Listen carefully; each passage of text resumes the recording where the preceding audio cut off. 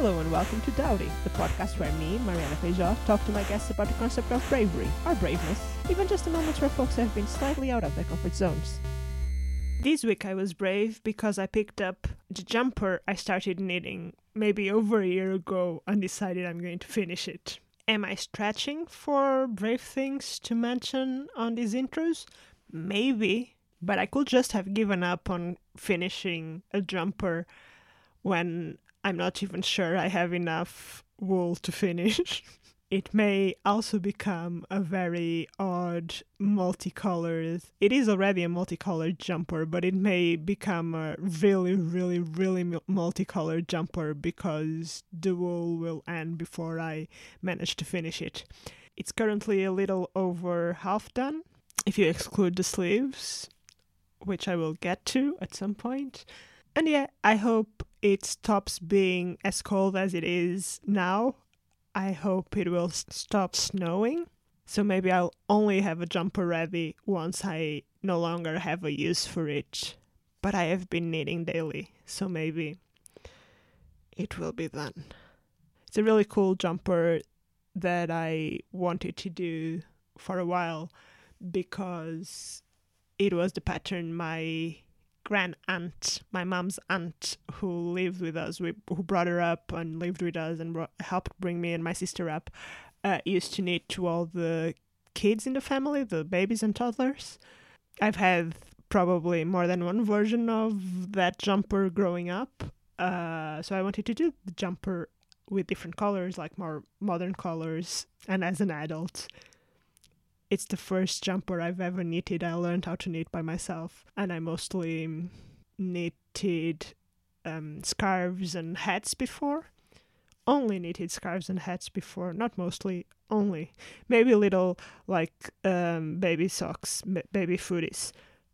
That's what I've done before, so it's a big project, but it's coming out okay. We'll see if it fits well once it's finished.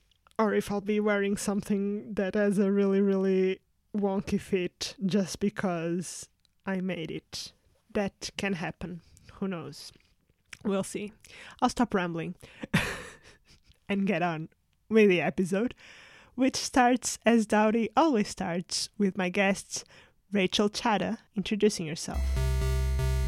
Hello, I am Rachel Chada. I am a comedian and a writer in New York for my professional paid life. I work in strategy, and yeah, I'm so excited to be here. Thank you for being here. It's like the only good thing, I guess, about this period of time is that people are now fully online, so I don't have to wait for my next trip to New York to invite you to be on my podcast. Yes, no, I think that's great. I feel more connected, but also way more disconnected, if that makes any sense. It does. There's no hugs. There's no cuddling with your friends or partners. No. There's nothing. You live with your partner, so I'm sure I do. are cuddling. I do have some. I do get some cuddles, but not enough. She's like not a very like physically affectionate person. I mean, she will cuddle, but I'm very touchy, needy. So I need my friend hugs too. Yeah, I'm not. I think I'm not very touchy, and I actually, when I moved to the UK, people here say hi with hugs, and in Portugal we'd say hi with 2 kisses. Yeah. And the hugs for me seemed way more personal than the 2 kisses. And here it's the complete other way. They will find kisses to be like, this is so personal. But yeah, whenever people would come up for hugs, when I first moved here, I was like, what are you doing? That's my space. Now I've been missing the hugs. Have you ever been denied the 2 kisses? Like, has someone been like, ugh? People are just not expecting it. And I've actually had fun experiences because before I moved here for good, I did my Erasmus here, which is like a student exchange program. Yeah. And there were people from all over Europe with different kinds of grits. Like the Swiss guy would give 3 kisses. Oh, interesting. So it was always left, for me, I always left him hanging because I wouldn't give the 3rd kiss. That's so funny to think about, like, where those came from, like, why 3 versus 2. And then other, like, weird things, because the Italians will start kissing on the other side. So there were accidents that happened Yeah. in that period. Yeah. That sounds like an accidental. My dad is from India, and the first time I went to India, I was like 9, and he would like prep me before we did anything. Like, okay, you can't use this hand for this. Don't ask this question. And we went to visit some of like my older extended relatives, and he was like, when you leave, you're going to have to kiss their feet. And I was like, excuse me? He's like, you don't have to actually like kiss them. You just like kneel and put your head down by their feet. And that's like a sign of respect. And that for me was like the wildest thing I was asked to do. Or he'll be like, they're going to throw rice on your head for this type of like ceremony, whatever. It's just like a wishing you luck, wishing you well. Yeah. But yeah, it was wild. We do throw rice on people after weddings in Portugal. And it's also like a wishing luck kind of thing. Yes. We do that in the US, but they stopped doing it because birds will eat the rice and like it makes their stomachs explode or like expand in some bad way. I hope there's someone like with a broom always cleaning like, up. Oh, Yeah. I'm so sorry. They also sometimes do it with like almonds, but that hurts the couple. Yeah. It's also like odd. That's interesting. There's like Jordache almonds, which I feel like were a wedding tradition. They're like sugar coated or Yeah. yogurty coated almonds, but I've never seen them thrown. That would hurt. Yeah, so depending. Like if you really don't like them, you use all your strength to just throw an almond at them. How would you define bravery? Okay, I've been thinking a lot about this because bravery to me obviously feels like doing something that is terrifying or doing something in the face of fear. But I feel like I was just like looking back on my life and thinking about, okay, what have I done that's brave? And I feel like categorizing my own actions as brave feels wild because usually like in the moment I don't consider myself a very brave person, but in the moment I'm not like, ooh, this is terrifying and I'm being brave. It's like I look back on it. It's something that's kind of like reflective and I'm like, oh, that was brave. Now, I'm not someone who like jumps off cliffs or like in the moment I would say that is mustering bravery. Yeah. But just in like everyday life, I think it's something that like I will look back and reflect and be like, oh, okay, that was a brave thing. Yeah, contextualizing why I started doing this podcast. It's because people do tell you, oh, you're really brave for having done this. And you think, oh, it's just my life. So I thought it would be a cool conversation to have with people. Yeah, I feel like my mom will always say stuff like, oh, if you performing, you're so brave, like you're so confident, you're so brave. And I'm like, no, literally backstage, I feel like I'm going to throw up. I hate the moment before I go on stage, but I'm so addicted to the adrenaline. Once I'm on stage that it's fine. I give it up and it's whatever, but I don't see that as brave. I see that as like needing I don't know. Yeah, approval. It's something really, really wrong with our brain. Yes. I was also realizing that I never thought I had like what you call it, like irritable bowel syndrome or anything. Yeah. I never thought I had it, but I just realized recently because I started doing online gigs after not doing a lot. And I probably do. I just never realized.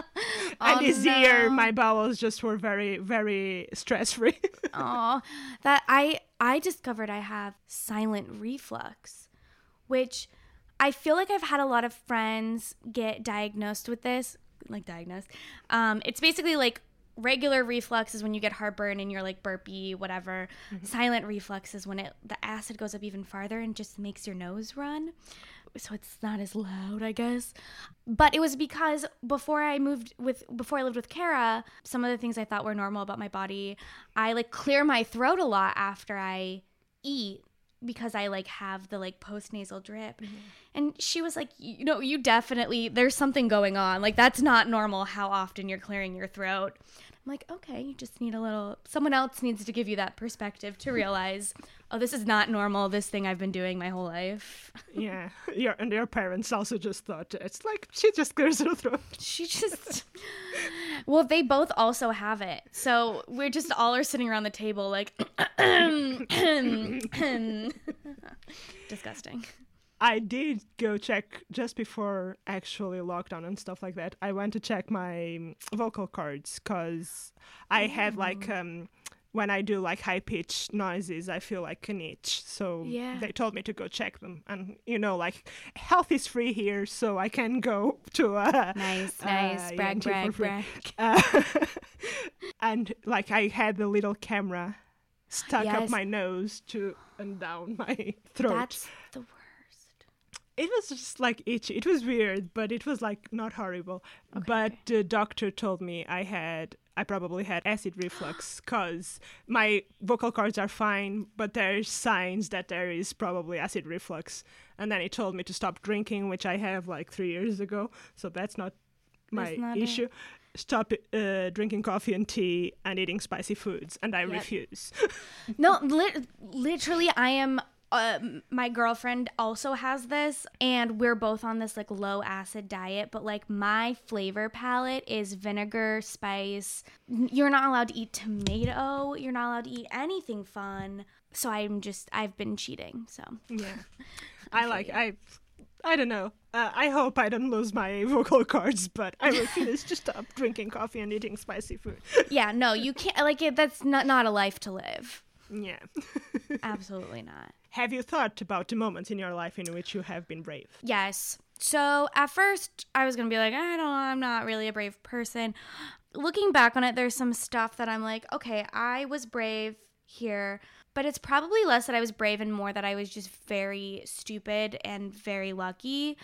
The first one was I went to Cuba with two of my friends, Chloe and Allison, who you know, and we kind of went on a whim.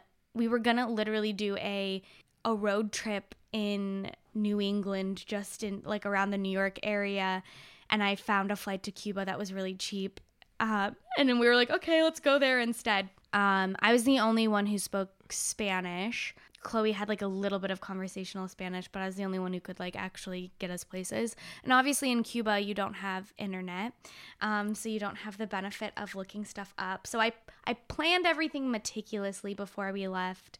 And when we got there, we were walking around Havana and a tropical storm hit. And usually our Airbnb would arrange all of our taxis for us, but this one was way before we were supposed to be leaving the city. Mm-hmm.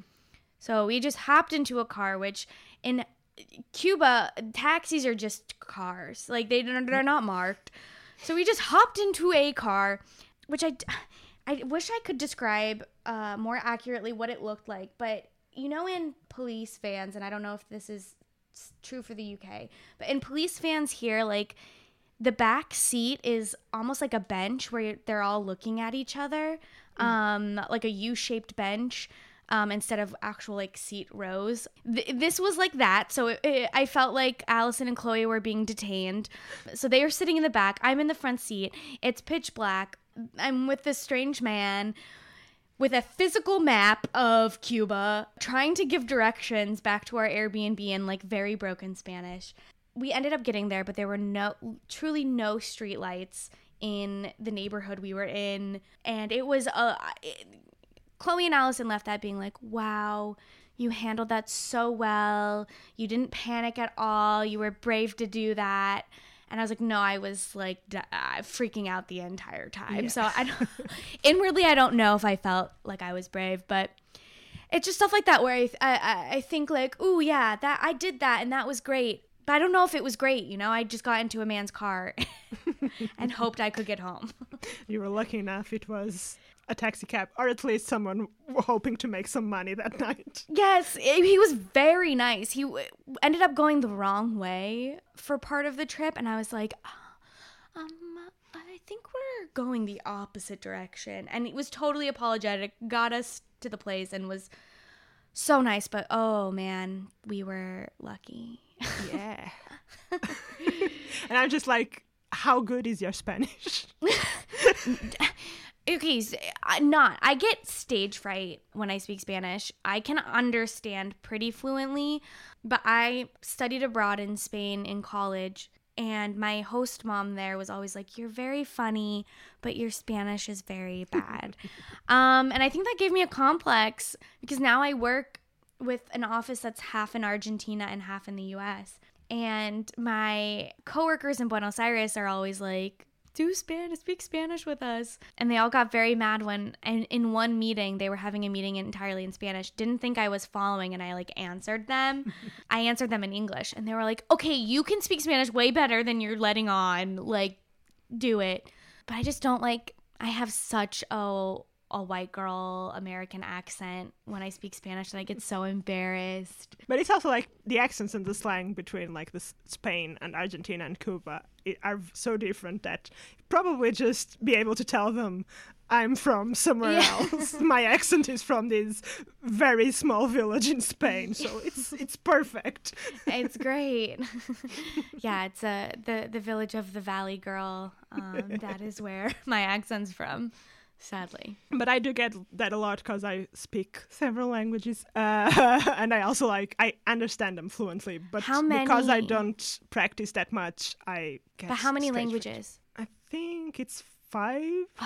Most of them like the Latin languages. So. But still, I'm very jealous. I've been taking Spanish since I was in truly the 1st grade. And I have a minor in Spanish literature from college. But like I still don't consider myself fluent enough.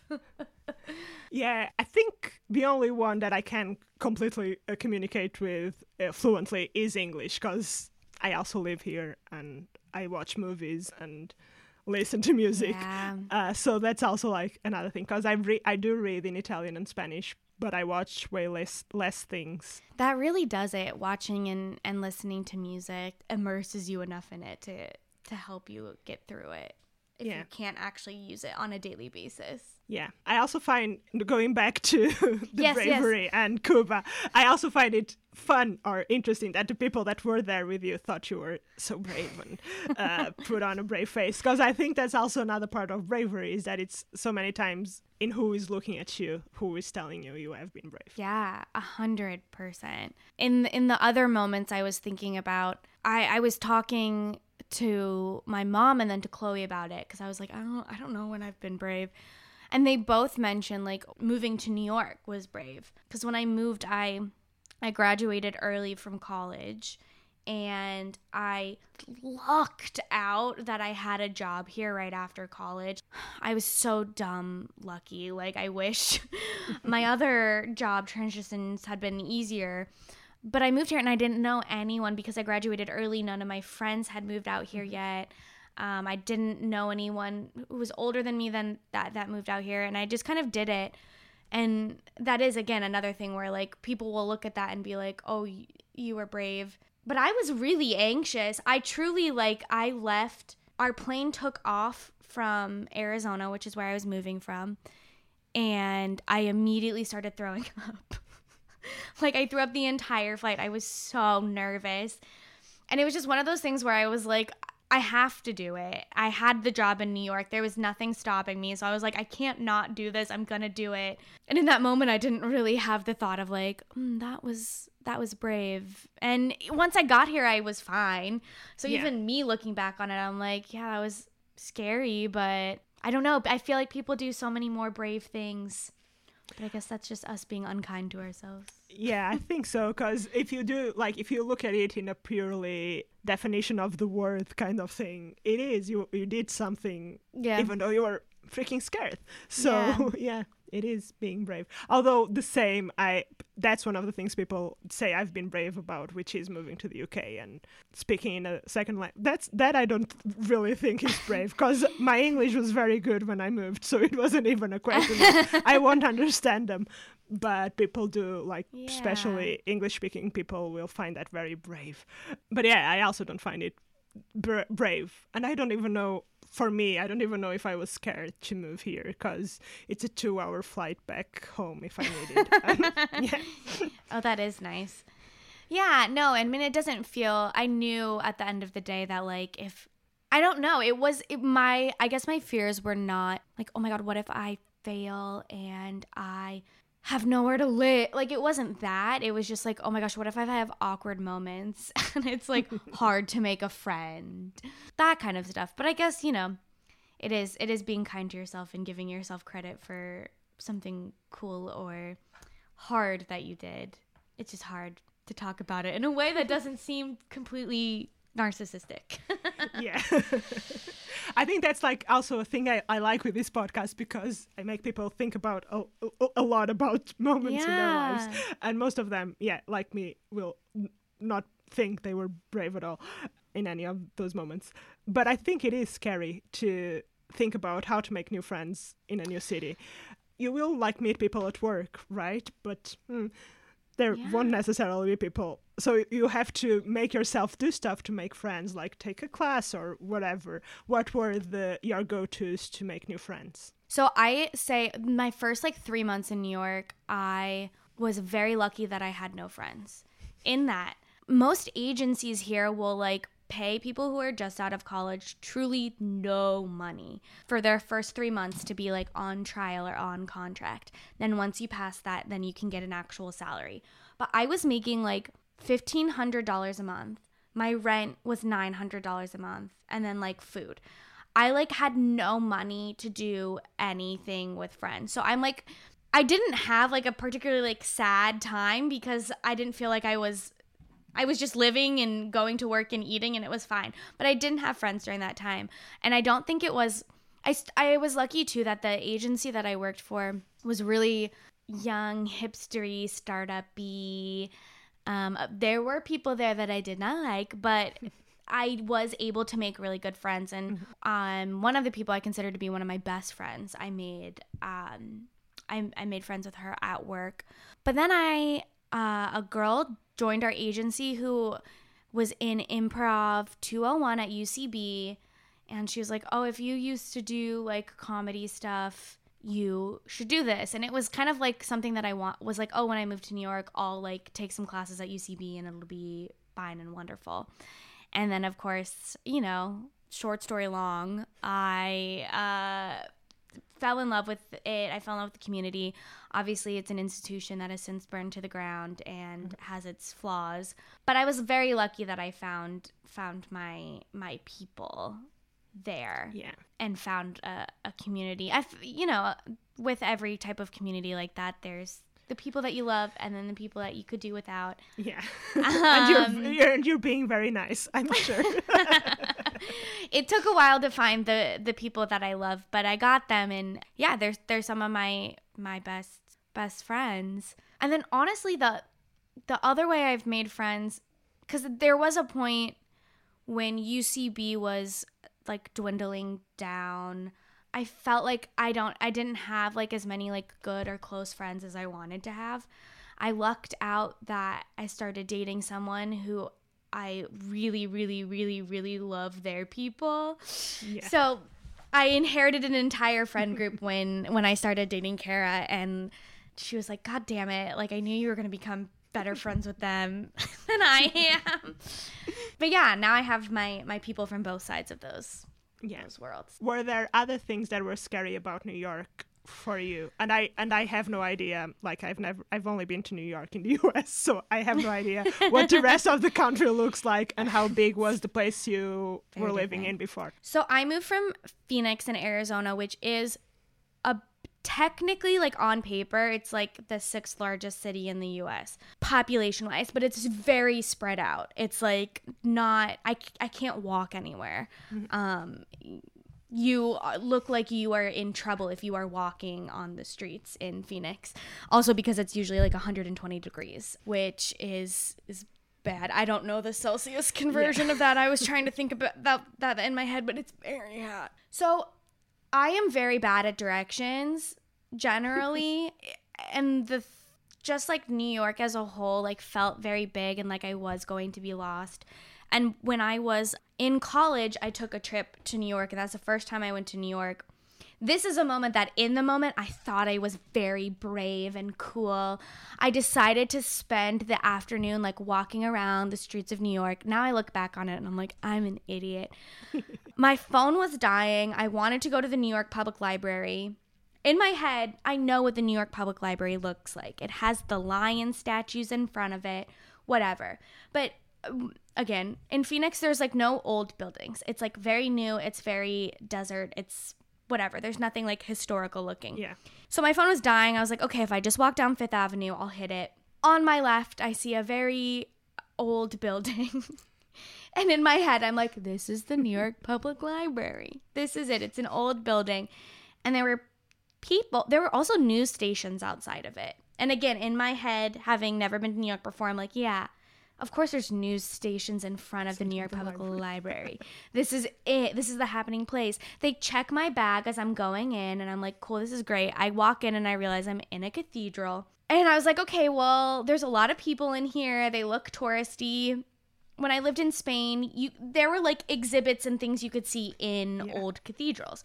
So I'm getting in line to look at something between the pews, and I'm like, okay, I don't know, I can't see what this is. And then I get to the point where it's like I've gone too far to turn back in the line because now there's so many people behind me and I can't go any far forward. But I see now that it is an open casket with some high priest dude. I did not grow up in the Catholic Church, but like he's got the hat, he's got the robe. There is a news crew filming people going up and doing like the cross thing.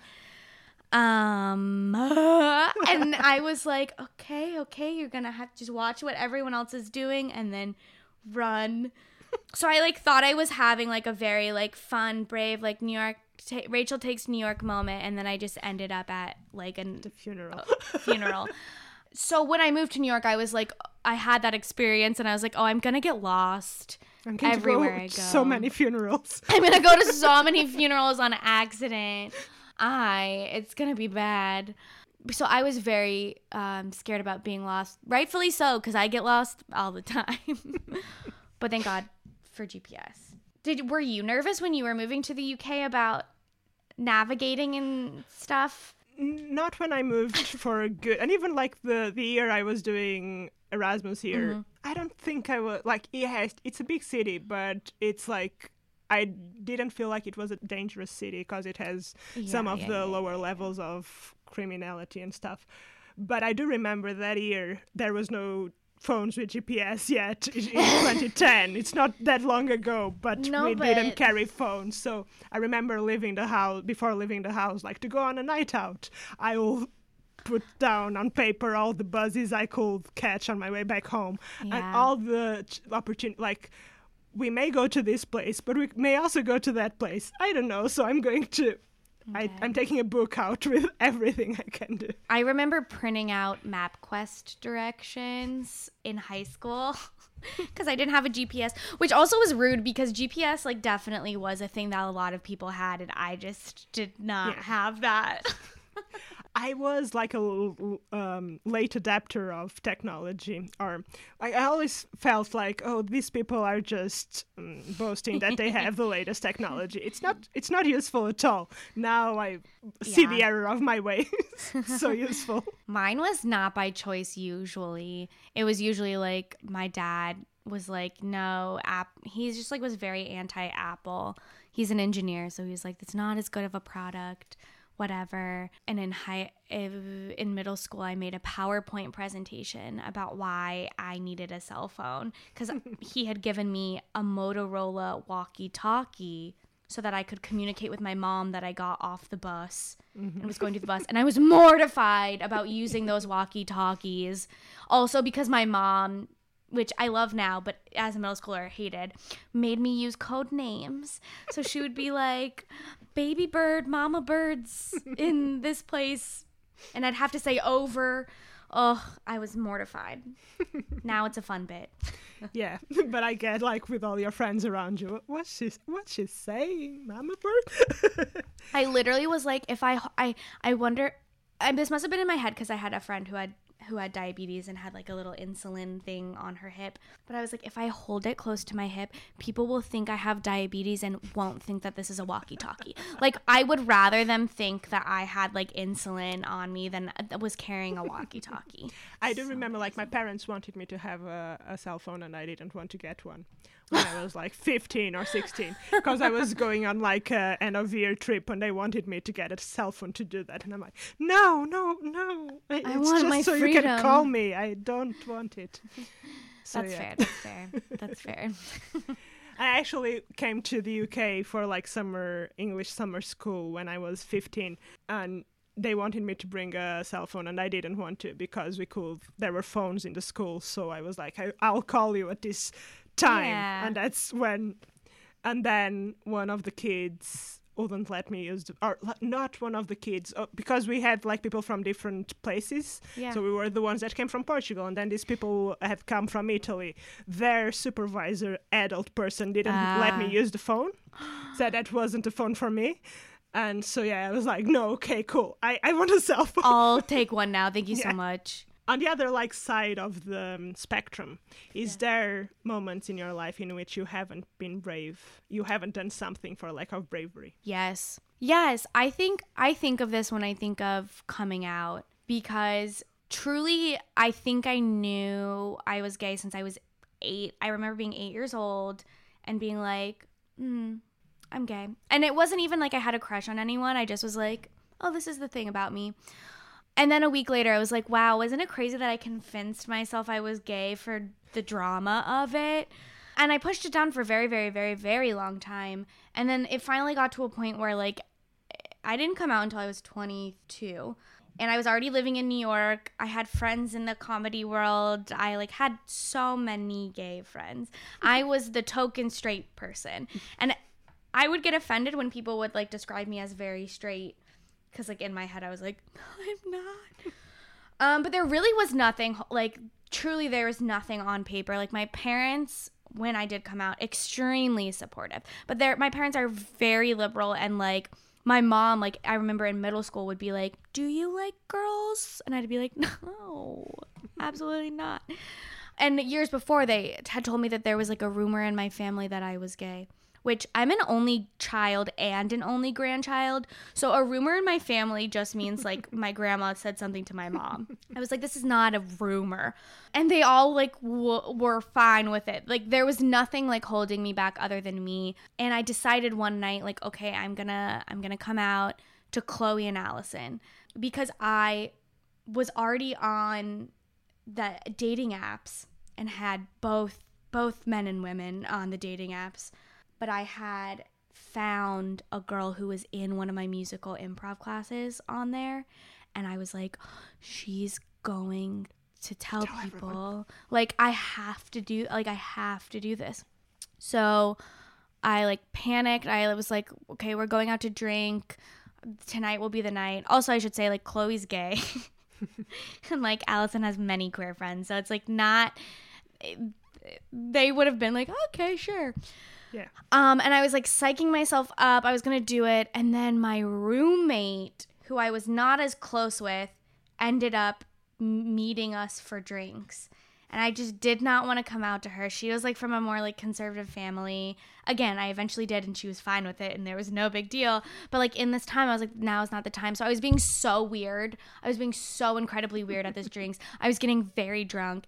And I remember, like, Allison and I went up to get a drink, and she was like, are you okay?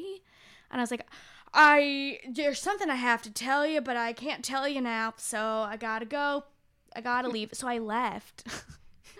I went home and I got McDonald's, and then I did end up texting them. But, like, that was, like, the least, there was no reason to be scared in that moment. They were nothing but supportive. Mm-hmm. I should have been able to do it, like, in the moment. Obviously, like, I won't be hard on myself, whatever. But I just completely chickened out, and I needed to be at home in bed with my Big Mac. Yeah. I do feel it's like a moment, like, I haven't come out to my parents, not because I think they will take it well and all of that, I think so. But it's also like the idea of doing a thing, like making a thing out of it. Yes, it's so strange to me, because if I was straight, I wouldn't make a thing out of it. No, I thought about this all the time, and that was, like, my biggest thing. And I was like, I just didn't like, I didn't like having to introduce myself as that, and I didn't want that to be my qualifier. And now it's something where I'll be offended if I'm not categorized as gay. Let that be how you introduce me. But then I was like, I don't want it to be, this is gay Rachel. I didn't want people to think any differently of me because I was like, I'm not truly any different. I'm the same. I'm just sharing this part of me with you. But I felt the exact same way. I was like, I'm not going to go to my parents and be like, baby, I like sucking dick. Exactly. And that's how it like felt.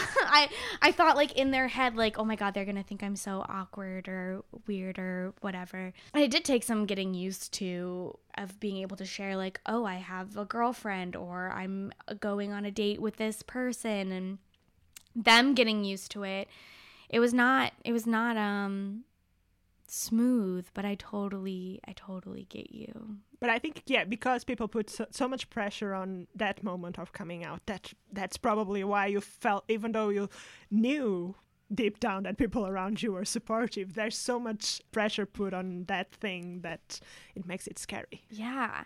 I came out to my grandpa for the first time, like in the summer, because Kara and I were moving in together and had already been dating for over a year. And I was like, okay, I feel really bad. Like, I'm really close to my grandpa, and it feels really bad not telling him who I'm moving in with. And I psyched myself up. Like, he also, like, doesn't like talking on the phone, so I was going to send him an email. Like, that was, like, the best way for that to happen. My therapist literally made me bring it in as homework for therapy, because she's like, I know you're not... She's like, I'm not going to make you send it, but I'm going to make you write it. Yeah. And share it with me, which I also was like, oh my God, I don't want her to know my inner feelings, but literally a therapist. And when I sent it, his first response was, woo, I was getting to think you thought I was an old fogey. Like, there was no need. No need. That's funny. Like, my grandma died before I even knew I was queer. Mm-hmm. But she would ask me about, like, my boyfriends and stuff. And I had my first boyfriend very late, so I didn't have a boyfriend at the time. I'm bisexual, so I have boyfriends and girlfriends. But yeah, she would ask me that, and then I'd say I don't have one, and she, okay, cool. So you don't want one? I'm like, I don't know. Okay, if you don't want one, it's fine. So it's like no, same, because I also started dating later, and they also would be like, I don't understand, like, why you don't have a boyfriend or why you're not dating. And they would even, my grandpa would even be like, and this is when I was dating Kara that he asked this, and I too chickened out. He was like, so, and he didn't even say boyfriend because he knew. He was like, it feels like all your family was talking behind your back. Why doesn't she come out? Fully. Which also made me mad because, like, I don't know, I'm very feminine. There aren't like the traditional signs. I didn't do sports. There weren't the traditional signs other than the fact that I was attracted to women, which should be the only sign. But when they had those clues, I was like, what am I doing wrong? And then that's such a bad thought to have. It's like, no, not what you're doing wrong. It's just you're living who you are. Yeah. But he was even like, any relationships you want to tell me about? Any special relationships? And I was like, no. And he was like, you wouldn't tell me even if there were one. And I was like, no. You did talk about like therapy and homework. I've just started doing therapy like a month ago, or a little over a month ago, and my therapist is always telling me, like, giving me homework that I find silly, and I haven't done homework yet. Oh no. And now you're saying you do bring your emails to read, and I'm like, okay, that's technically what she's asking me to do.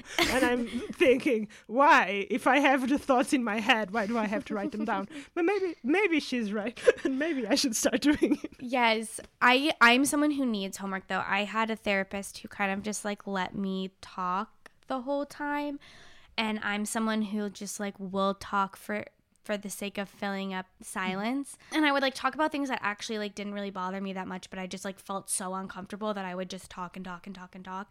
And like that kind of therapy is not good for me. But having a therapist that's like, okay, you need to do this. This is me, your therapist talking. I will give you feedback and I want you to do these things. I was a very good student, so I need that. I need that homework. I need someone. But also starting therapy is brave. I like that. I do think it is for many reasons, because it's also like something that's expensive, and I know you sort of have to shop around for a therapist, or you may need to shop around for a therapist, and that makes it scarier even because admin is a nuisance. Personal admin, I'm good at admin for like my job, but when it's Not. personal admin, it's really hard. Yeah, and I still don't know if I'm into it. Yeah. Well, it is stressful, and I lucked out that like I knew my first therapist wasn't right for me right when my insurance changed and I could no longer go to her. So I had that excuse, and she worked at an agency. It wasn't just like an individual person's business. So I didn't have to actually break up with her as a therapist. I could just email the secretary and be like, my insurance doesn't cover me anymore, so I can no longer be a patient here. Thank you. And then I lucked out that the next therapist I tried has been my therapist for almost 3 years now. But I always think now, I'm like, is she my therapist for the rest of my life? Like, I don't know when this ends, and I don't want it to end. It's really helpful. But now I'm like, it can never end. And now I've become reliant on this person. So a new type of anxiety, which I should probably talk to my therapist about, but I won't. Yeah, it is interesting though, because like the reason why I'm not sure if this is the therapist for me, because you just said your therapist will give you feedback. I feel like this one just listens to me, and I'm like, part of what I want to deal with is if the things I have trouble with are really things. Yeah. If I'm correct in having trouble with those things, and she doesn't tell me, she just wants me to keep on talking. What? Yeah. I know, and I think some people really that technique approach is helpful to some people, but I'm someone who wants to hear some sort of feedback, even if that feedback is like, calm down. Or like, it's fine, you're right, you're valid, whatever. I words of affirmation are my form of communication, love, platonic or not. So I do need that. But then it's scary. You have to think about finding a new one and then telling this one no. My girlfriend's in the same boat where she's like, this one is fine. But I'm like, if you're not getting anything out of it, like, get a new one, because it should feel good and like you're getting a lot out of it. Yeah. But that's my next brave step, is to figure out what to do next. Yes. My most recent form of act of bravery, I don't really know, I applied to grad school to actually become a therapist. Ooh. Because I think I would really like it. I've discovered this about myself. I like what I'm doing at work, but I don't. Oh, also I hope no one from work is listening to this. They don't listen to anything, so it should be fine, because I've not told them yet. But I really like talking to people, and I've seen how much therapy has actually helped me, and I like helping people, but I get very overwhelmed. Like, I'm a boss. I'm someone's boss. I'm like 7 people's boss, but like doing my own work, being a good employee for my boss, and then having to be someone else's boss is very overwhelming. And I would just love to like be present with someone and sit down and have a conversation and work through something together, versus the crazy shit that I'm doing on a day-to-day. Yeah. I hate being a boss. I only manage one person at the moment, but it's like I have to learn how to like make them do something instead of doing it myself, and it's very hard. I like it. I like being a boss. I don't like being an employee. It's like I love working with them and figuring out what their goals are, and like I like put some like brainstorming practices in place at work, and one of the people on my team came to a meeting completely prepared with this huge brainstorm prepped without me like saying anything, and I was like, I've never been more proud in my life. Like, he gets it. He's come so far. But it's like when I'm trying to like manage up, where I'm like, oh, this is too much. I think because I'm in the job that, like my day job, I'm in that same position. It's not quite the same position, but I still report back to the same person, so I now know how to talk to them, I think. So it's tricky. You have to learn. It's hard to learn how to like figure out everyone's nuances with a new boss. I got spoiled that my last boss was the best boss I've ever had and I will ever have. Hands down. She is so amazing, but she's spoiled me now. I'm like, oh, damn it. Your answer to my next question may be grad school, but Yes. is there something coming up in your future for which you will have to be brave? Yeah, I mean, I think applying to grad school for me was really scary. One, because I only applied to one school because it's so expensive. Most of the programs in New York were $120,000 plus for 2-year programs or even online only programs. And I lucked out that I didn't have student debt from my undergrad because Arizona, where I lived, basically gave merit-based scholarships if you stayed in state, and I did stay in state, and I chose free college, and that was the best decision I've ever made. But so student debt really scares me. But I applied to one school because it was cheaper. Also a really good program, but really is the only one I can like afford and comfortably go into. But I only have one shot at it, and the program only. I didn't realize this until after I'd already like been set on it, but in an info session they were like, yeah, we only take 50 people a year, so that's about like 30 people in the first semester, 20 in the second semester. And there were like 200 people in my info session alone, so I was like, my odds are not high. So now I'm just at the point where I'm like sitting and waiting for the answer, which I don't know when. Sometime this month, I hope. But kind of taking that jump and actually being like, no, I actually want to do something. I want to do something else. And I don't know what that means for comedy and me, because it's still my passion. But if, I'm not able to succeed in comedy, I want to be doing something that I like also, and not something that sucks my soul out. Yeah. But I also don't know if I can responsibly be someone's therapist who like goes and does a set in a shitty basement theater. Then about your I would never. Your patient. I feel like in this, like the start of this year, a lot of people started doing like other stuff, like studying, or here apparently I only found that out this year, it's very common to do conversion courses. So you just take a year, like someone I know is doing like a law conversion course because they have a degree and they can convert it to law by doing some exams. Like, I find it really odd, but that is really happens. Weird.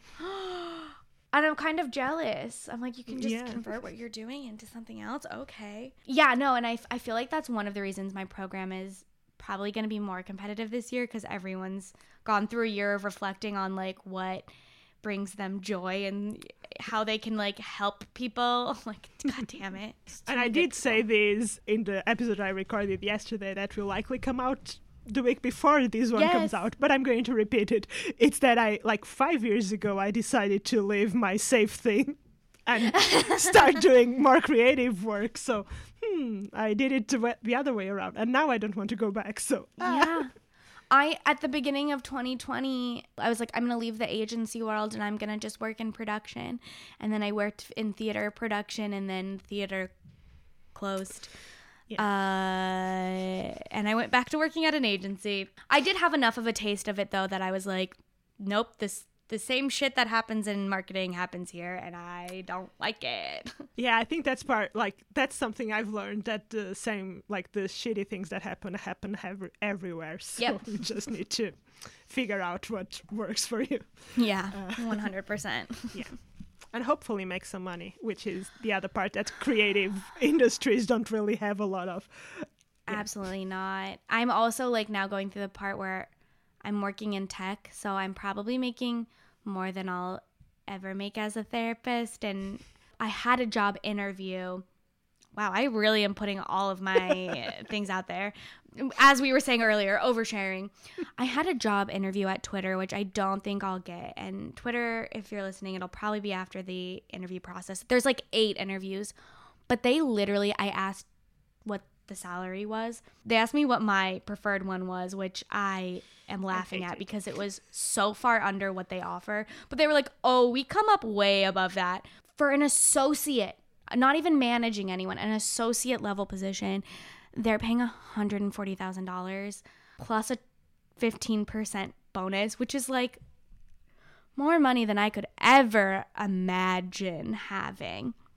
But hearing that, I was like, do I want to, maybe I stay in tech? And I'm like, no, it's gonna still suck my soul out. I need to be okay with less money. Yeah. I do have a friend, and now I'm going to share stuff that's not mine to share, but sure. Great. She's a designer, and she's currently working at Shell and earning a lot of money because it's Shell. And she's been working with them for like a while. She was going to leave them before the pandemic, but then decided, no, I'm going to stay.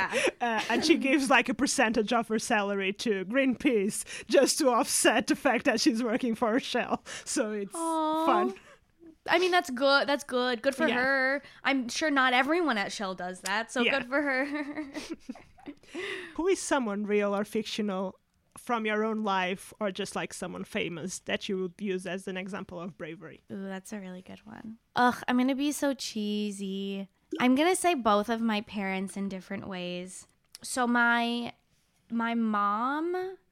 my mom and my biological dad got divorced when I was like 2. And he has not been in my life since... he wasn't in my life until this past summer when he added me on Facebook. The pandemic made people do crazy shit. That was one of them. He just was like, hey, bud, how's it going? But for my mom, we have kind of like a Gilmore Girls-y relationship. Not in that we're like that close in age, but she was a single mom for the first 5 years of my life. And I think leaving that like really shit situation as a teacher who made like absolutely no money was scary. And luckily like my grandparents were there to like provide her emotional support. But that I think she was doing for me, which is really sweet, because she was in that relationship for 7 years before me, and I'm sure it was not all great before that. But yeah, then she made that choice, and you know, those first 5 years are formative, and you know, she worked really hard to make sure that we had a little tiny house for the two of us with a backyard and a swing set that I could hang out in, and it's something that I very much appreciate. And I think she's someone that wouldn't give herself the credit of saying that she's a brave person, but I think that's incredibly brave. And then for my dad, who I consider my dad, not my biological dad, he is from India, and he moved to the US to do his master's. Again, I'm moving to another country. But he always tells the story about how, you know, he moves here with so little money, like the typical first generation parent who is like, I moved here with no money and I was a janitor and I worked my way through grad school and now am who I am because of it. And I didn't really appreciate that growing up because, you know, it's the typical parent convo. But he was literally telling me this summer that at his college in India, they didn't have hot water in their dorm, and they were a bunch of nerdy engineering students, so they figured out how to use, I'm not going to be able to explain this well, wire a brick in some way that they could put the brick in the water and it would give them hot water. I did not inherit the engineering smarts. But then I studied science, and I can't tell you what the brick was doing. Also, maybe he's completely bullshitting me. Maybe he's just like, I need to make her think that this was a hard journey for me.